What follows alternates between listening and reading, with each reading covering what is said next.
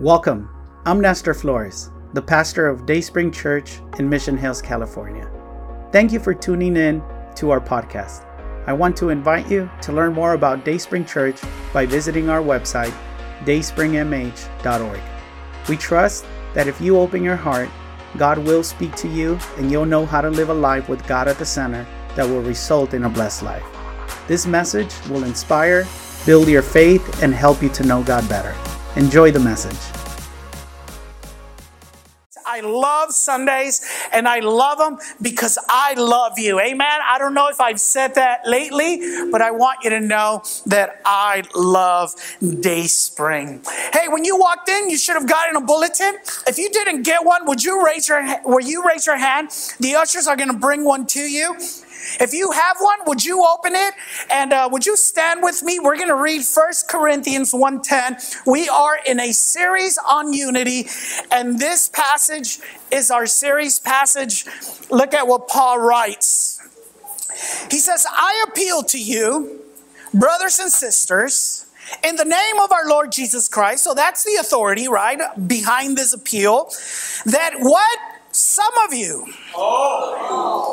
That the members, that the older folks, that those that vote one way, that all of you agree with what? With one another. Right? And what you say, and that there be what? No divisions among you, but that you be perfectly united in mind and in thought. Let's pray. Heavenly Father, we thank you this morning. Lord, thank you for life. And thank you, Lord, for the freedom to be able to use our life to come to a place of worship. We know we can worship and we should worship everywhere. But Lord, you also decreed it that we would gather as a faith community to worship together, to study your word together. So Lord, we pray that your word would speak to us. We pray that it would bring spiritual life to us.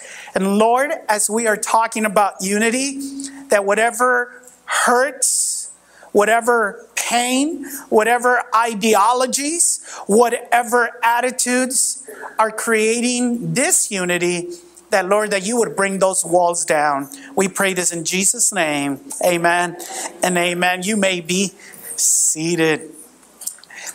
Have you noticed that our society is a very disunited society? And that behind the disunity that we experience as a nation, as a human race, is individualism. The fact that everybody cares just about themselves. Everybody watches out for what's good for them. I don't know if you believe me or not, but if you don't, I want to give you a slight homework this week. As you go on and have conversations with people, as you listen to programs, as you watch movies, notice the language that is used. And you're going to realize, and you're going to be able to see that there's a lot of selfish vocabulary. It's all about what I want, what I need, what I expected. It's about me, myself, and I. Rarely do we use we or us or all of us. We live in a time where almost all of our entertainment revolves around disunity. We gossip, we exaggerate the mistakes and the flaws of people because somehow that is what attracts, that's what gets views, that's what gets people's attention. And while disunity may be easier than unity, disunity brings a lot of damage to all of our relationships. Not just as a family, not just as a marriage, not just as a church, but also as a society. Disunity doesn't allow progress to take place. Disunity hurts. Disunity stops success. Disunity robs peace. Disunity destroys and poisons relationships and cultures. That's right. But see, the beautiful thing about the gospel, the beautiful thing about Jesus is that he saw our human nature, or better yet, he saw the nature of sin inside of us, and he provided a solution for those issues. So I don't know if you've ever thought, like, what is it going to take for our nation to be united once again? Because it seems like no matter who is in power or no matter what direction we tend to go to, it just creates more division. And the answer, the antidote, is obviously Jesus Christ. And that's what Paul says in the passage that we read. He said, I appeal to you. And last week we said that appeal is more of a commandment. That he's saying, this is what is to be expected. And the authority, the force behind this appeal is Jesus Christ. Right. That because of who Jesus is and because of what Jesus means to us, that we ought to pursue unity. Because unity is all the opposite of what disunity causes. When there's unity, there's joy. When there's unity, there's success. When there's unity, there's happiness, there's peace. And last week we said that unity is something that we all want, right? Nobody says, I want to be upset at my mother-in-law. I want to be upset at my brother-in-law. I want to walk into work and have to hide from certain people because I don't talk to them or because, there's beef between us. We all want unity. The problem is not in the desire. The problem when it comes to unity is in how do we obtain it? How is unity possible? And that's what we're talking about. But I said last week that the one thing that I would want you to understand about unity is that unity is not automatic. Unity is not magical. Unity is a decision. Right. Unity is a choice. It's a decision that we make to say, I am going to be united in my marriage. It's a work that we do to say, we are going to be a family that is united. It is a fight that we fight to say, we are going to be a church that is united. Right. So the number one thing you need to understand about unity is that unity is a choice. That we decide to be united or to allow disunity into our relationships. Now, when you decide and you say, I am going to fight, I am going to work, I am going to pursue unity, well, then you need to know what are the things that produce unity? What are the things that nurture unity? And what are the things that hinder unity? And my desire, my plea, is that we as a church would decide to be united. Not just physically, because Paul says, I want you to be united in what you think and what you say.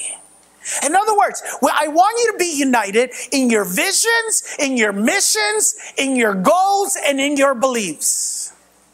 That we would decide and say, it's not just about going and taking up a chair on Sundays, but it is about going and being part of an organic living community. And that it would not just be enough to say, I am going to go sit down, but to say, I am going to pursue having a relationship with the bald person that sits in front of me all the time. Okay, no, nobody laughed at that. But you understand what I'm saying? Saying, I just don't want to know the back of a person's head. I want to know that person. And not just know them, but to be able to have a relationship with them. So unity begins, number one, as a decision. It's something that we pursue, something that we work for, and it is not cheap. Amen. Unity is not cheap. Anybody know that? Yes. Unity is hard. You got to sacrifice. You got to give up. You got to humble yourself. You got to be patient. You got to pursue, because unity is not cheap, but it is worth it. Because the joy, the blessing, the results that it brings are the things that we want in our life. Yeah. So if you decide to say, I am going to pursue unity, well, then you need to know what are those things that nurture, that produce unity. Last week we saw the first ingredient. If you were not here, or even if you were here, let me just quickly remind you, the first ingredient that produces unity is love. We said that love is the foundation to all relationships. And that without love, anything we do is meaningless. But today I want to talk to you about the second ingredient. And the second ingredient is an identity. An identity brings unity. Anybody else excited about the baseball season starting back again? Anybody watched any of the games already? We don't have internet at home. If you live in Arleta, I don't know if it's a Spectrum thing, but we don't have internet. So I got to listen to the game yesterday. But I'm very excited about baseball. The Dodgers are my favorite team. You hear me talk a lot about them. I already bought my opening day tickets. I'm going to be there on that Thursday. And let me tell you something that I enjoy about Dodger games. I enjoy the whole experience. My wife and other people tell me, why do you like going so much and dealing with that traffic and doing all that walking and all those stairs? I don't know. I just enjoy it. And you know what I enjoy? Here's what I enjoy. That there is a sense of unity in our identity as Dodger fans. Amen. If you've ever gone with me, whenever the Dodgers score, whenever the Dodgers strike one of the opposing players, whenever the Dodgers hit a home run, you know what I do? I start high-fiving people around me. All right. People that I don't know. I don't know who they are. I don't know where they live. I don't know what they believe. I don't know what they vote. But when the Dodgers do something worth celebrating, I don't stay to myself and, all right. No. I start high-fiving people. And if there's a couple of opposing players, we even root at them, right? Like, yeah. Now, why does this happen? Why is it that complete strangers can celebrate? Why is it that complete strangers can high five? Why is it that complete strangers can scream together? Well, because we have a unifying identity. We're Dodger fans, the best fans in all of baseball. Yeah. Right? Yeah. So, an identity provides unity. When we share an identity, when we see ourselves the same way, when we believe the same thing, that we create an identity, and that identity produces unity in us. Now, how can we create unity through an identity? Well, I want to tell you 3 things about your identity. 3 things that you need to identify with, that when we do, it is going to create unity among us. Are you ready for this? Yeah. Number 1, to live in unity, the first thing that if you want to live in unity, using your identity, the first thing you need to do is that you need to identify with the Lord. Our identity begins not in our race, not in our social status, not in the color of our skin, but our identity begins with our Savior. What we have in common is that we have one Lord who died for us and redeemed us. And if we're going to have unity through an identity, the first thing we need to do is identify with God. Let me tell you something. God created us to have a relationship with us. God created you and me to identify with Him. From the very beginning, God's desire was not that you would be this far creation that He just kind of enjoyed here and there. No, we are His supreme creation. In fact, look at what Genesis 1:26 says right there in your outlines. When God was creating you and I, when God was creating humans, look at what He said. He said, let us make man in what? In our image, after our likeness. And He's not talking about physical likeness. God wanted you to identify. He wanted to have a relationship with you. I love the fact that the Bible teaches that before sin entered, Adam enjoyed of a wonderful relationship with God.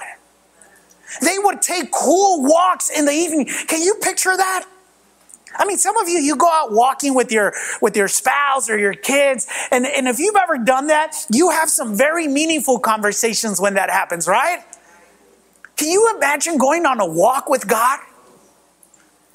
Imagine how beautiful. And it was something that God initiated. Because even after Adam sinned, who was it that came looking for who? It was God looking for Adam and Eve. So from the very beginning, God has always wanted to have a relationship with us. Let me say it this way. Are you ready for this? He is not ashamed to be your God. Therefore, we shouldn't be ashamed to call him our God and identified with him. Amen. And say, yes, I am a Christian. Yes, I know that not all Christians are great, but I don't represent all Christians. I represent Christ. Amen. I mean, think about that. He's not ashamed to be your God. In fact, that's what he says in Exodus 6:7. Look at the promise that he made. He says, I will make you my own people, and I will be what? Your God. He's not ashamed to say, Nestor is my son. He's not ashamed to say, Maria is my daughter, and I love them.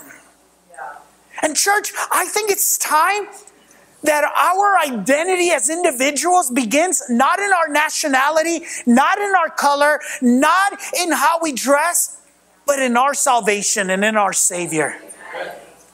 And to say, yes, I am a Christian. You know, I don't know if I've ever confessed this to you, but I used to not tell people that I was a pastor. Not because I was ashamed, but because I felt that whenever I told them I was a pastor, the relationship completely changed. And if they weren't Christians, then they kind of built this wall against religion. And if they were Christians, they try to get free counseling out of me, right? So I used to not say, when people would ask, what do you do? I used to say, I'm a bodybuilder. I was out of shape, but I would say, I'm a bodybuilder. Oh, really? They didn't ask. And I didn't lie because I am building the body of Christ, right? I'm a bodybuilder.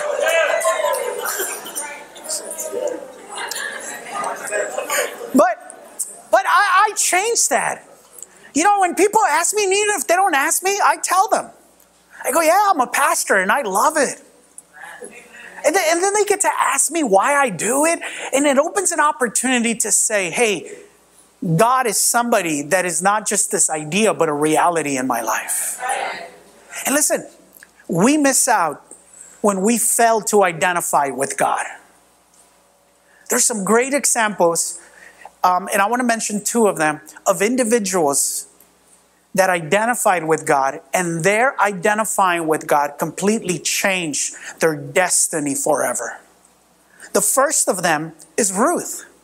If you're familiar with the story of Ruth, Ruth's husband dies and her mother-in-law's husband dies and her sister-in-law husband dies. And there are three women that are left alone. And not only are they widows, but there is a great famine that comes over the town. And Ruth's mother-in-law, Naomi, says to Ruth, he says to actually both girls, he says, hey, you guys need to go back home, go back to your relatives. I'm not going to be able to give you any more sons. And even if I could, by the time they are old enough for you to marry them, you're going to be too old. She says, go.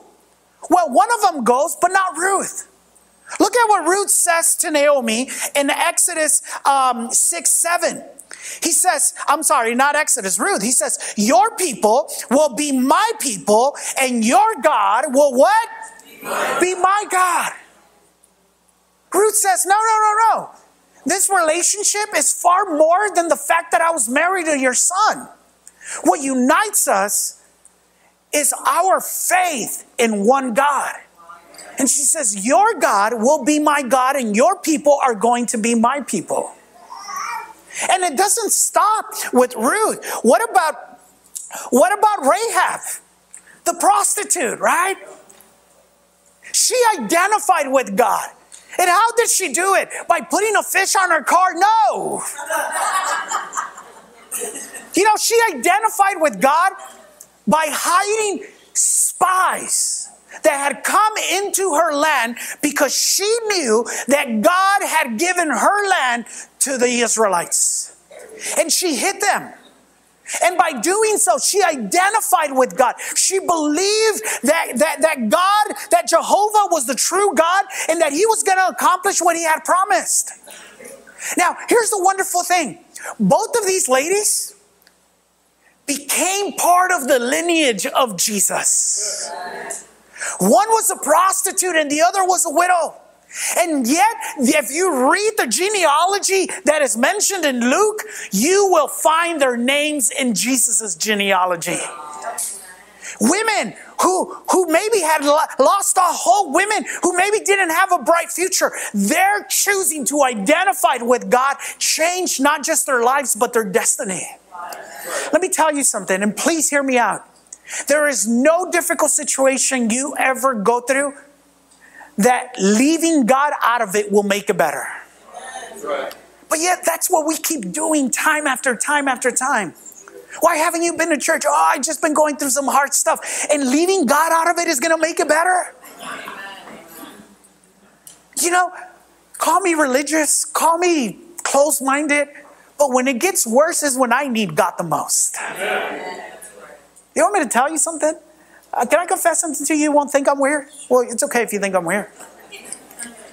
Sometimes throughout the week, I'll find another church that is having something, and I'll go and I'll sit at the altar and I'll sit in their sanctuary and just connect with God.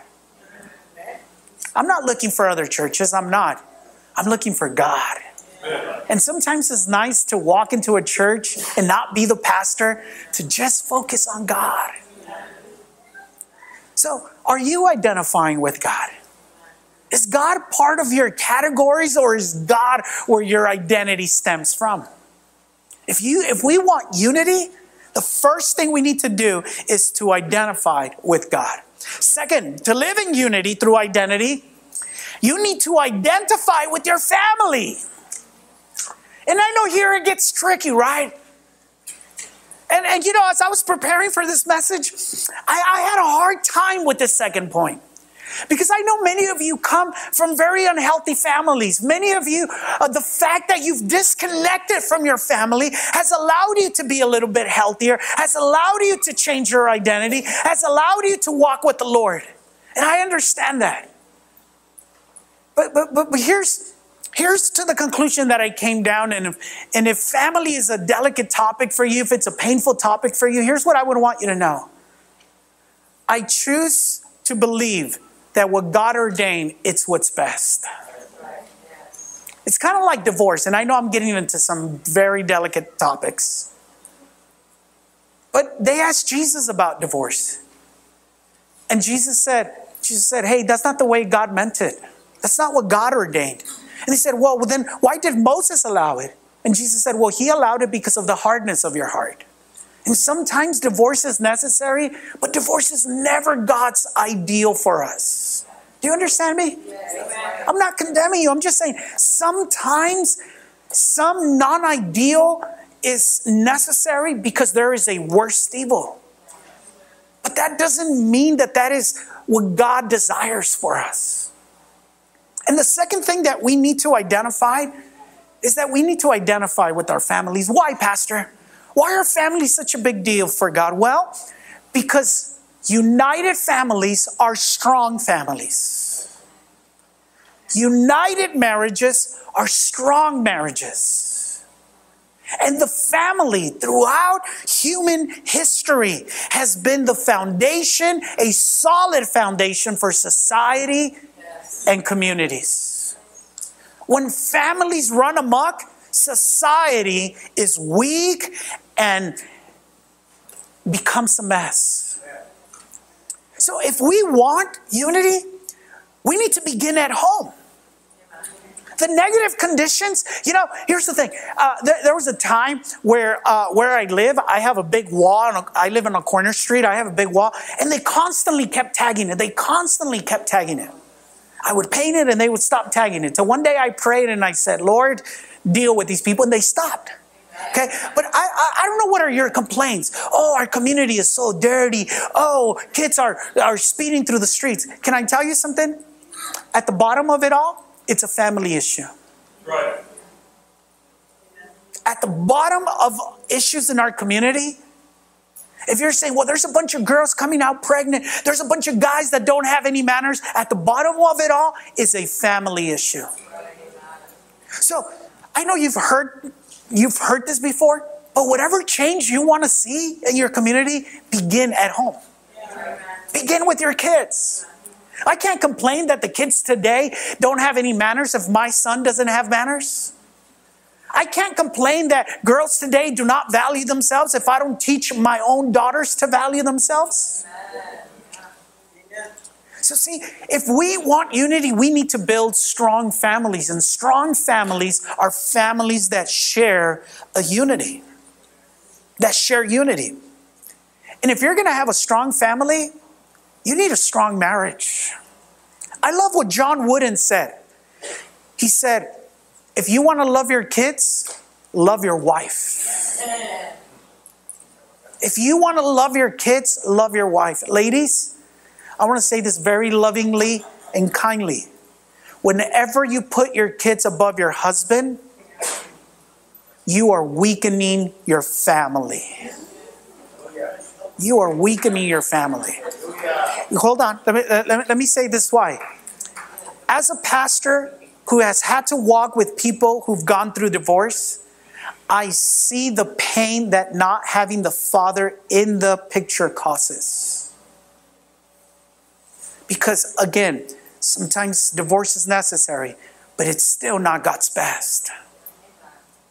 And we need strong marriages if we are to have strong families. Hey, how can 5 of you get together as a family if 2 of you cannot agree as a couple? You're familiar with this passage? I want to read Matthew 19:5. It's right there in your outlines.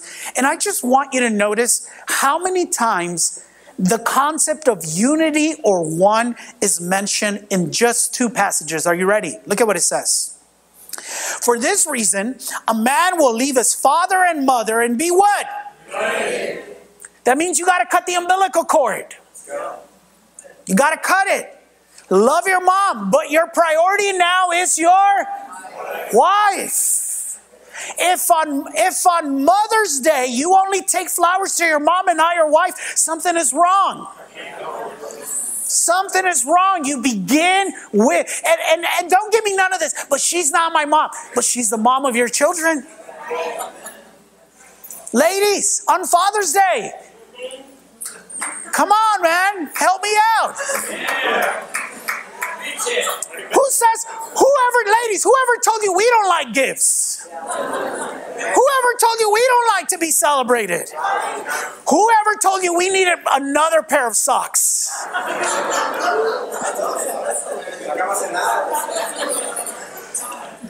For this reason, a man will leave his father and mother and be united to his wife, and the 2 will become what? And the joke says that the battle is deciding which one. Right? That we are to become one flesh. So they are no longer what? 2, but one flesh. Hey, married couples, are you really one? Could you say you're one? Can I give you a quick test to see how one you are? You ready? There's no condemnation, just some self-examination. You got joint bank accounts or separate ones? You got a share calendar, or do you each have your own? Are the cars registered in both names, or do you each own your car? Should I stop? Come on. Oh, I want to be one, but you keep your bank account, I keep mine. You got your car, I got my car. No. There's no you and I, there's us. It's our car, it's our bank account, it's our house, it's our kids. They're not your kids, they're our kids. And the 2 shall become one.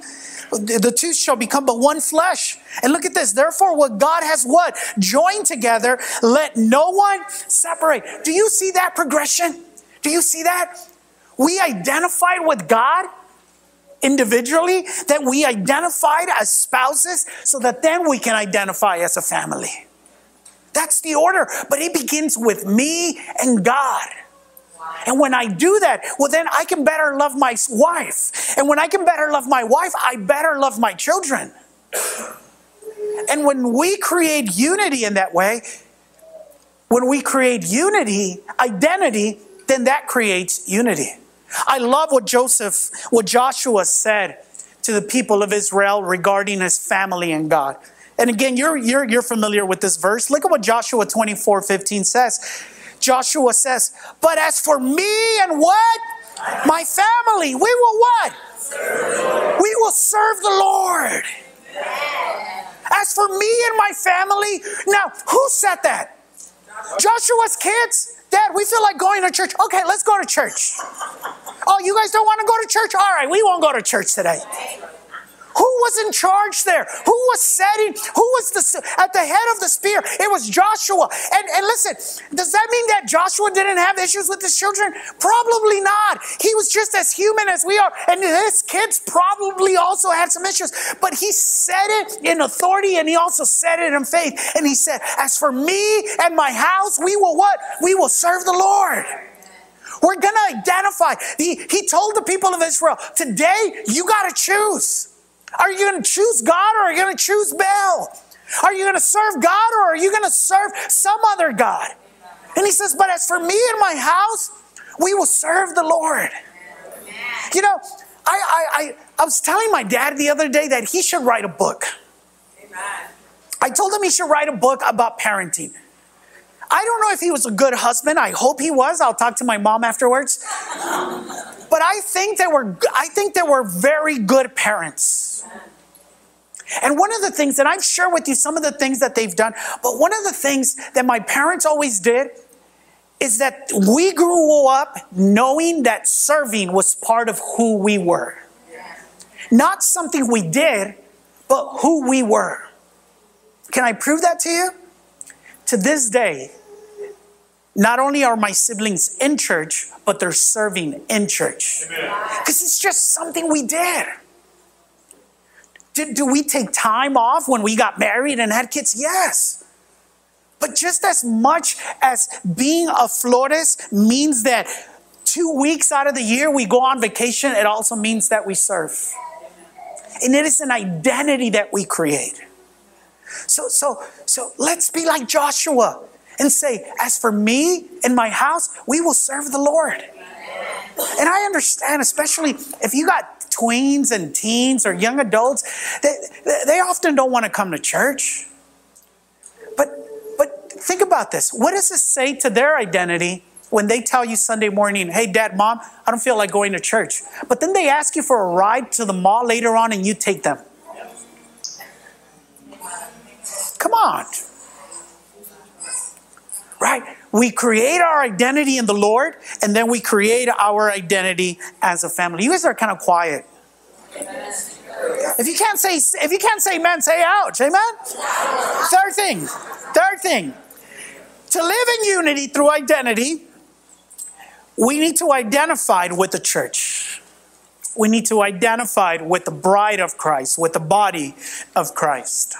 Last week I mentioned that when Jesus was getting ready to go to the cross, he prayed. And the thing that he prayed for was unity. The thing that he asked for was unity. And we said, out of all the things that Jesus could have asked the Father for you and me, he asked for unity. He didn't ask for health. He didn't ask for success. He didn't ask for open doors. He didn't ask for the supernatural. He asked for unity. And the concept or the idea of unity that Jesus had was that we would have unity in the body. In fact, if you go home and read John 17, if you read that whole prayer, 5 times Jesus prays that his followers would be one as a church. That they would be one as a faith community, that there would be unity. In fact, I want to read a couple of those verses. We're not going to read them all. We're just going to read 3 of them. Look at what John 17:11 says. This is Jesus praying, and he says, now I am departing from the world.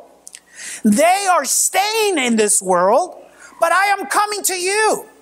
Holy Father, you have given me your name. Now protect them by the power of your name so that they will be what? United just as we are. Right? And then look at what verse 20 and 21 says. He says, I am praying not only for these disciples, but also for all who will ever believe in me through their message. I pray that they will be what? One, just as you and I are one. Verses 20 and 21 include you and me. Amen. Jesus was praying for you and me. He wasn't just praying for the 12 original disciples. He was praying for you and me. And he was praying that we would be one. He was praying that we would identify as a faith community. And one of the things that has happened throughout the years is that we've devalued the importance of our church. Yes. We don't see church as an essential. We don't see our faith community as something that is crucial. We see it as something that is optional. And that is not the message. That is not the desire of Christ. Amen. Because his prayer was that they would be one, not just one with the Lord, not just one in their marriages, but that they would be one as a church. In fact, the apostles embraced this. The apostles got this. That's why the Apostle Paul writes the following in Romans 12, 4 and 5 regarding the church. And look at what he says. He says, for just as each of us has one body with what? Many members, and these members do not all have the same function, so in Christ we, though many, form what? One body. And each member belongs to what? What does that last sentence say? And each member belongs to what? What does that mean, Pastor? Well, here's what that means. It means that God intended for us not just to come together, but to be one. It's not enough to just be in the same room. God wants more than that. God wants unity. He wants harmony. Remember what harmony is? Harmony is not being all together. Harmony is working together.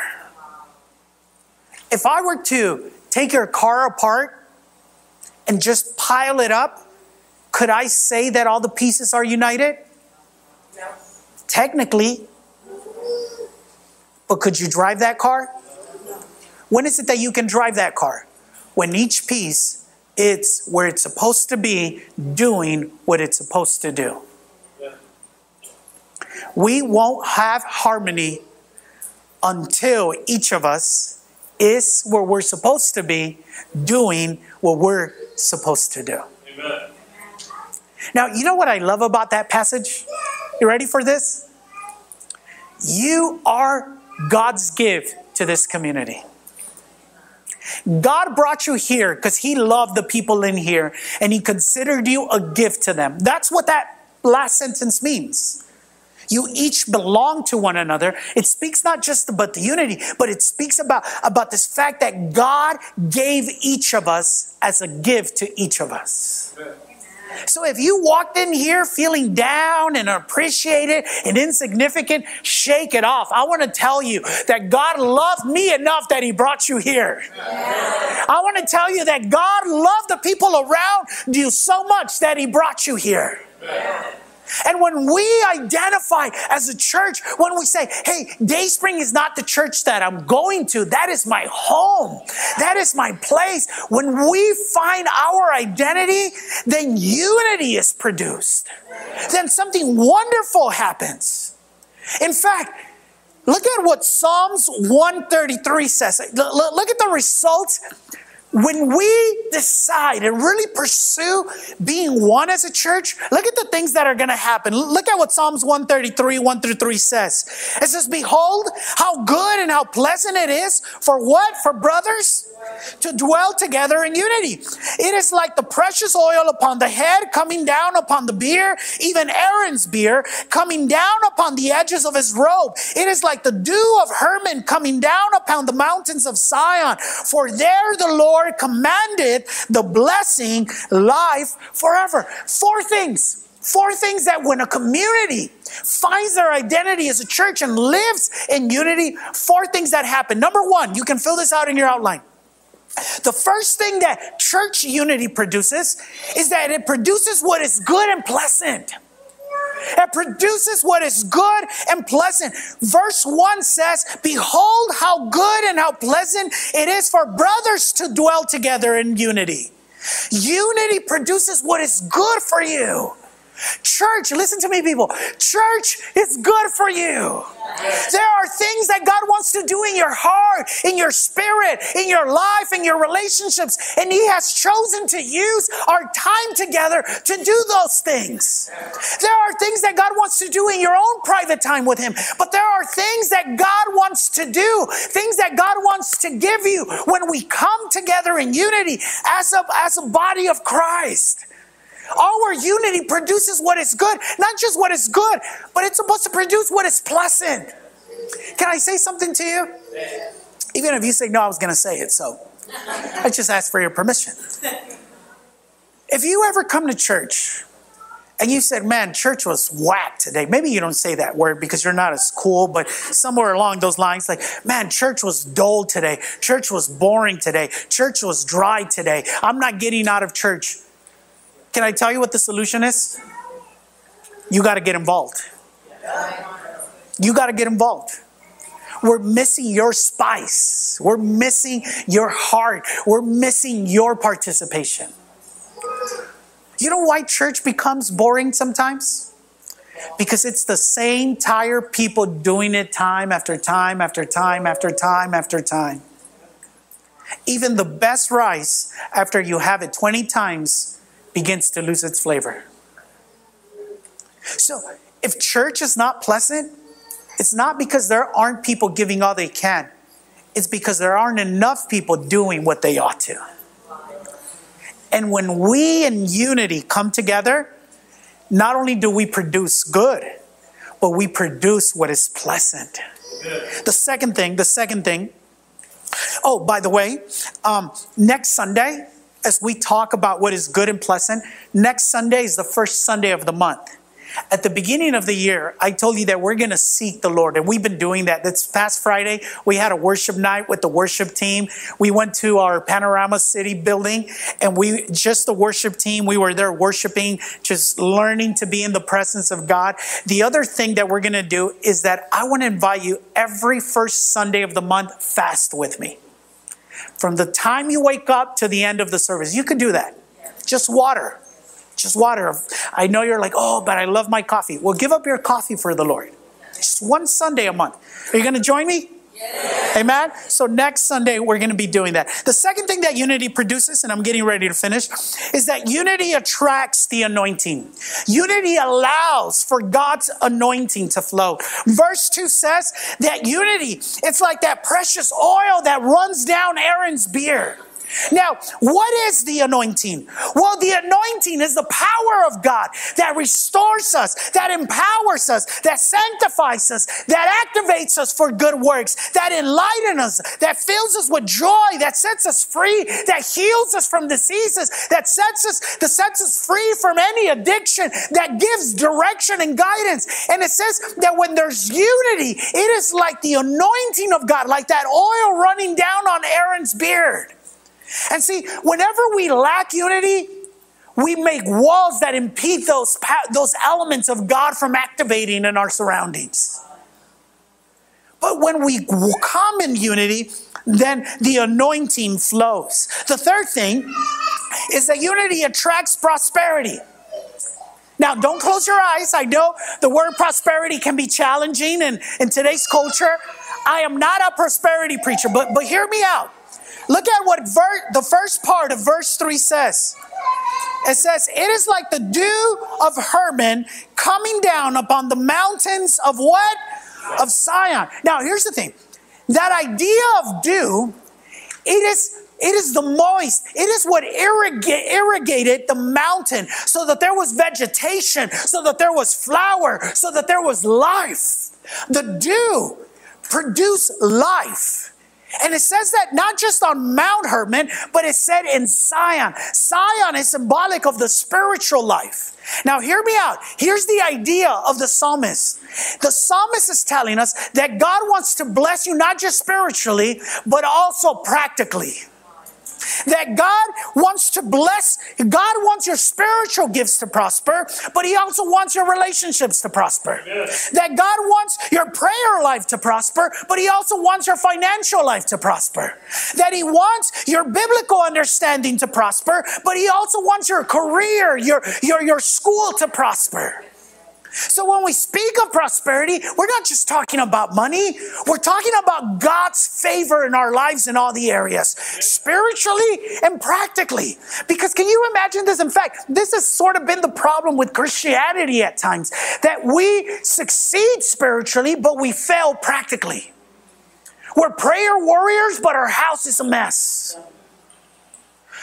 We talk and we pray and we teach our kids the Word of God, but then we don't help them with their homework. God wants you to prosper in all the realms of your life.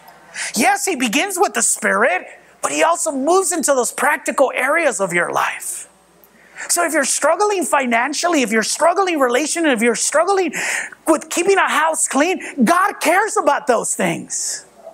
And He wants to bring prosperity to all the areas of your life. And then last but not least, unity attracts blessing.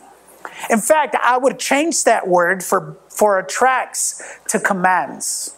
And the reason is because of what God says. Look at what He says in the last part. He says, "For there the Lord commanded the blessing." Notice what He says. It doesn't say He sends it. It says He commands it. When God sees unity, God commands blessing to that place. So if we could just get this and say, we're going to identify with God, we're going to identify it as a family, and we're going to identify it as a spiritual family, one of the many benefits is that we're going to have God command His blessing there. I'm done, but I need you to give me your best 3 minutes that you have left, okay? Just need 3 minutes. I need everybody looking at me. Everything I've said is to lead up to this point. Easter is around the corner. We don't just want to celebrate Easter. We want Easter to be a blessing. We want it to be something that not just honors God, but that God blesses. And if we take Psalm 133, then that means that we need to have unity. So over the next few weeks, I am going to ask you and remind you every Sunday to come together as a church in 2 ways. You ready for this? Number one, that we would commit to inviting people to come that day. Next Sunday, I'm going to give you a little insert that we're going to put in your bulletin. And I'm going to ask you this week to think and pray about people that need to hear the Lord, that you would love for them to receive the Lord. And I'm going to have you put their names. And I am going to commit to pray for the people that you write from next Sunday to Easter every day. Every day I will take that list and I will pray together with you that God would touch their hearts. So we want Easter to be a blessing in the sense that we want to see people come to the Lord. You know what I'm asking God for? I'm asking that not only will this place be filled, but that we would have to fill our chapel as well. You know what that means? That some of you are going to have to go to the chapel so that new people can be in here.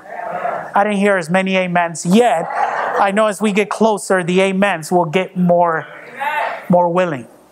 So number one, can we unite? Can we agree? Can we find an identity as a church in saying, we want to reach new people for the Lord this Easter? But you ready for the second one? The second thing that I want to ask you to do is I want to ask you to serve somewhere. We need help. We need you. We need you. And next week, I'm going to tell you 4 areas where you can get involved. It's going to be hospitality, which has to do with welcoming people, guiding people as they come in. It's going to be their first impressions, which means you can help us decorate. You can help us make this place look presentable. We also we're going to have a big carnival afterwards. We're going to have an egg hunt for the kids. We're going to have games. We're going to have jumpers. We're going to have food. We're going to need a lot of help with that. Or there's some miscellaneous ministries, like the kids ministry. Can I tell you something that breaks my heart? About 2 weeks ago, we had to close down our nursery. My wife, right before coming, she was in tears, and she was like, I have nobody to do nursery, and I've called everybody, and I can't find anybody, and I think I'm going to have to be there. And I told her, close it. If you've asked and nobody can, then we just won't have it. Today, we're not having a cafe because we don't have anybody that can help to do that. So we don't have a cafe today. How can it be that in a room with so many wonderful people as this, we can't fill simple spots? You know what we ask people? To serve 1 hour a month. That's all it takes. 1 hour a month. Some of you spend more time in wasteful things a month than serving other people. So we're going to ask you to get out of your comfort and to come united as one so that God can command His blessing upon our time together. Amen? Amen. We're going to identify it with the Lord. We're going to identify it as a family, and we're going to identify it as a church. You with me? Would you bow your head? We hope you enjoyed this message. But before you go, we want to extend an invitation to start a personal relationship with Jesus and declare Him your God. No one loves you like Jesus, and no one will impact your life for good like Jesus will. Would you make the following prayer your prayer? Heavenly Father, I repent of my wrongdoing. I open my heart and I want to have a personal relationship with you. I trust that Jesus died so I could be forgiven, but He didn't stay dead. He rose back to life so I could have eternal life. From today on, I will follow you, transform my life through your truth and love. In Jesus' name, amen. Congratulations. If you made that prayer, God lives in you and now you have a new life in Him. Connect to a church so your faith and love for God can continue to grow. We believe that you can find a loving and encouraging community in Dayspring Church. Come visit us. You belong here. We would love to meet you.